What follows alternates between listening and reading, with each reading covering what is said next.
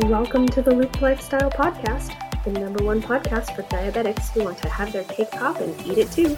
I'm your mentor, Stephanie Johnson. This podcast is recorded live on Instagram. We cover health, wealth, and relationships, the blueprint for transforming your life. So grab a pen and paper, take some notes. I hope you find some value in the information I'm sharing. Let's get into it. Welcome to the Power Pop with the Cake Pop crew. I'm your mentor, Stephanie Johnson. I know you're here because you want to get 1% better every single day. Thanks for joining me on this episode. What did you do today to get better? I want to know, so leave me a comment, tag a friend, share this episode with someone new. Let's change some lives. When the Cake Pop crew first started working with me, it all began with a challenge to take the next steps in their life to change their lives, to make progress toward happiness, toward their goals, toward the body they want. It was during that first challenge that we learned that it's super easy to set a goal, but that you would never achieve it without a plan. I have been the happiest I've ever been lately because I stepped outside my comfort zone and I experienced the most progress I've ever before in my life. I haven't been talking much about my journey lately, but it's time that I share more. I used to struggle every single day. I used to struggle with my emotions. It wasn't until I had been through enough bad stuff that I was able to turn things around. I doubted myself. I told myself I wasn't capable of reaching my physique goals.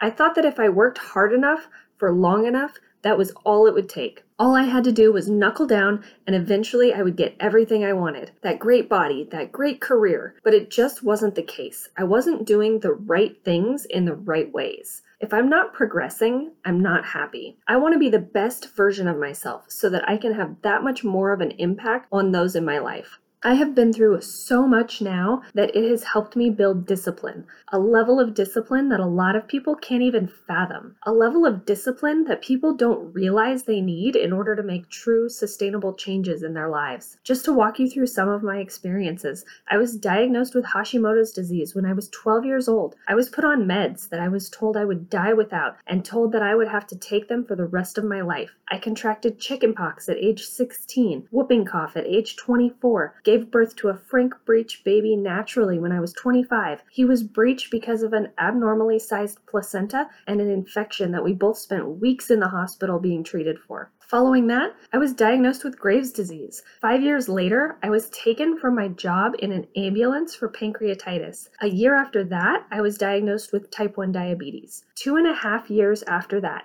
just this week, I was told my husband has a genetic condition that could end his life anytime in the next 10 years. I have been through a lot. Have you been through enough bad stuff to really hit rock bottom and that place where you know 1000% beyond the shadow of a doubt that you are so uncomfortable that you never want to get back to that place and that you're willing to build the level of discipline that is required to get you through that hardship and get you to the place where you can reach your goals? If you're not making progress towards your goals, it's because things in your life are too easy, too comfortable. You're not uncomfortable enough to make a change. Why do so many people fall off the wagon? If I have someone fall off, it's around the 3 to 4 week mark, and it's because they start off like a bat out of a cave and they've stepped outside their comfort zone and got started. But then they lose their discipline because they start to get used to the things they do daily. If you're getting used to your daily routine and you're not progressing, you're going to get complacent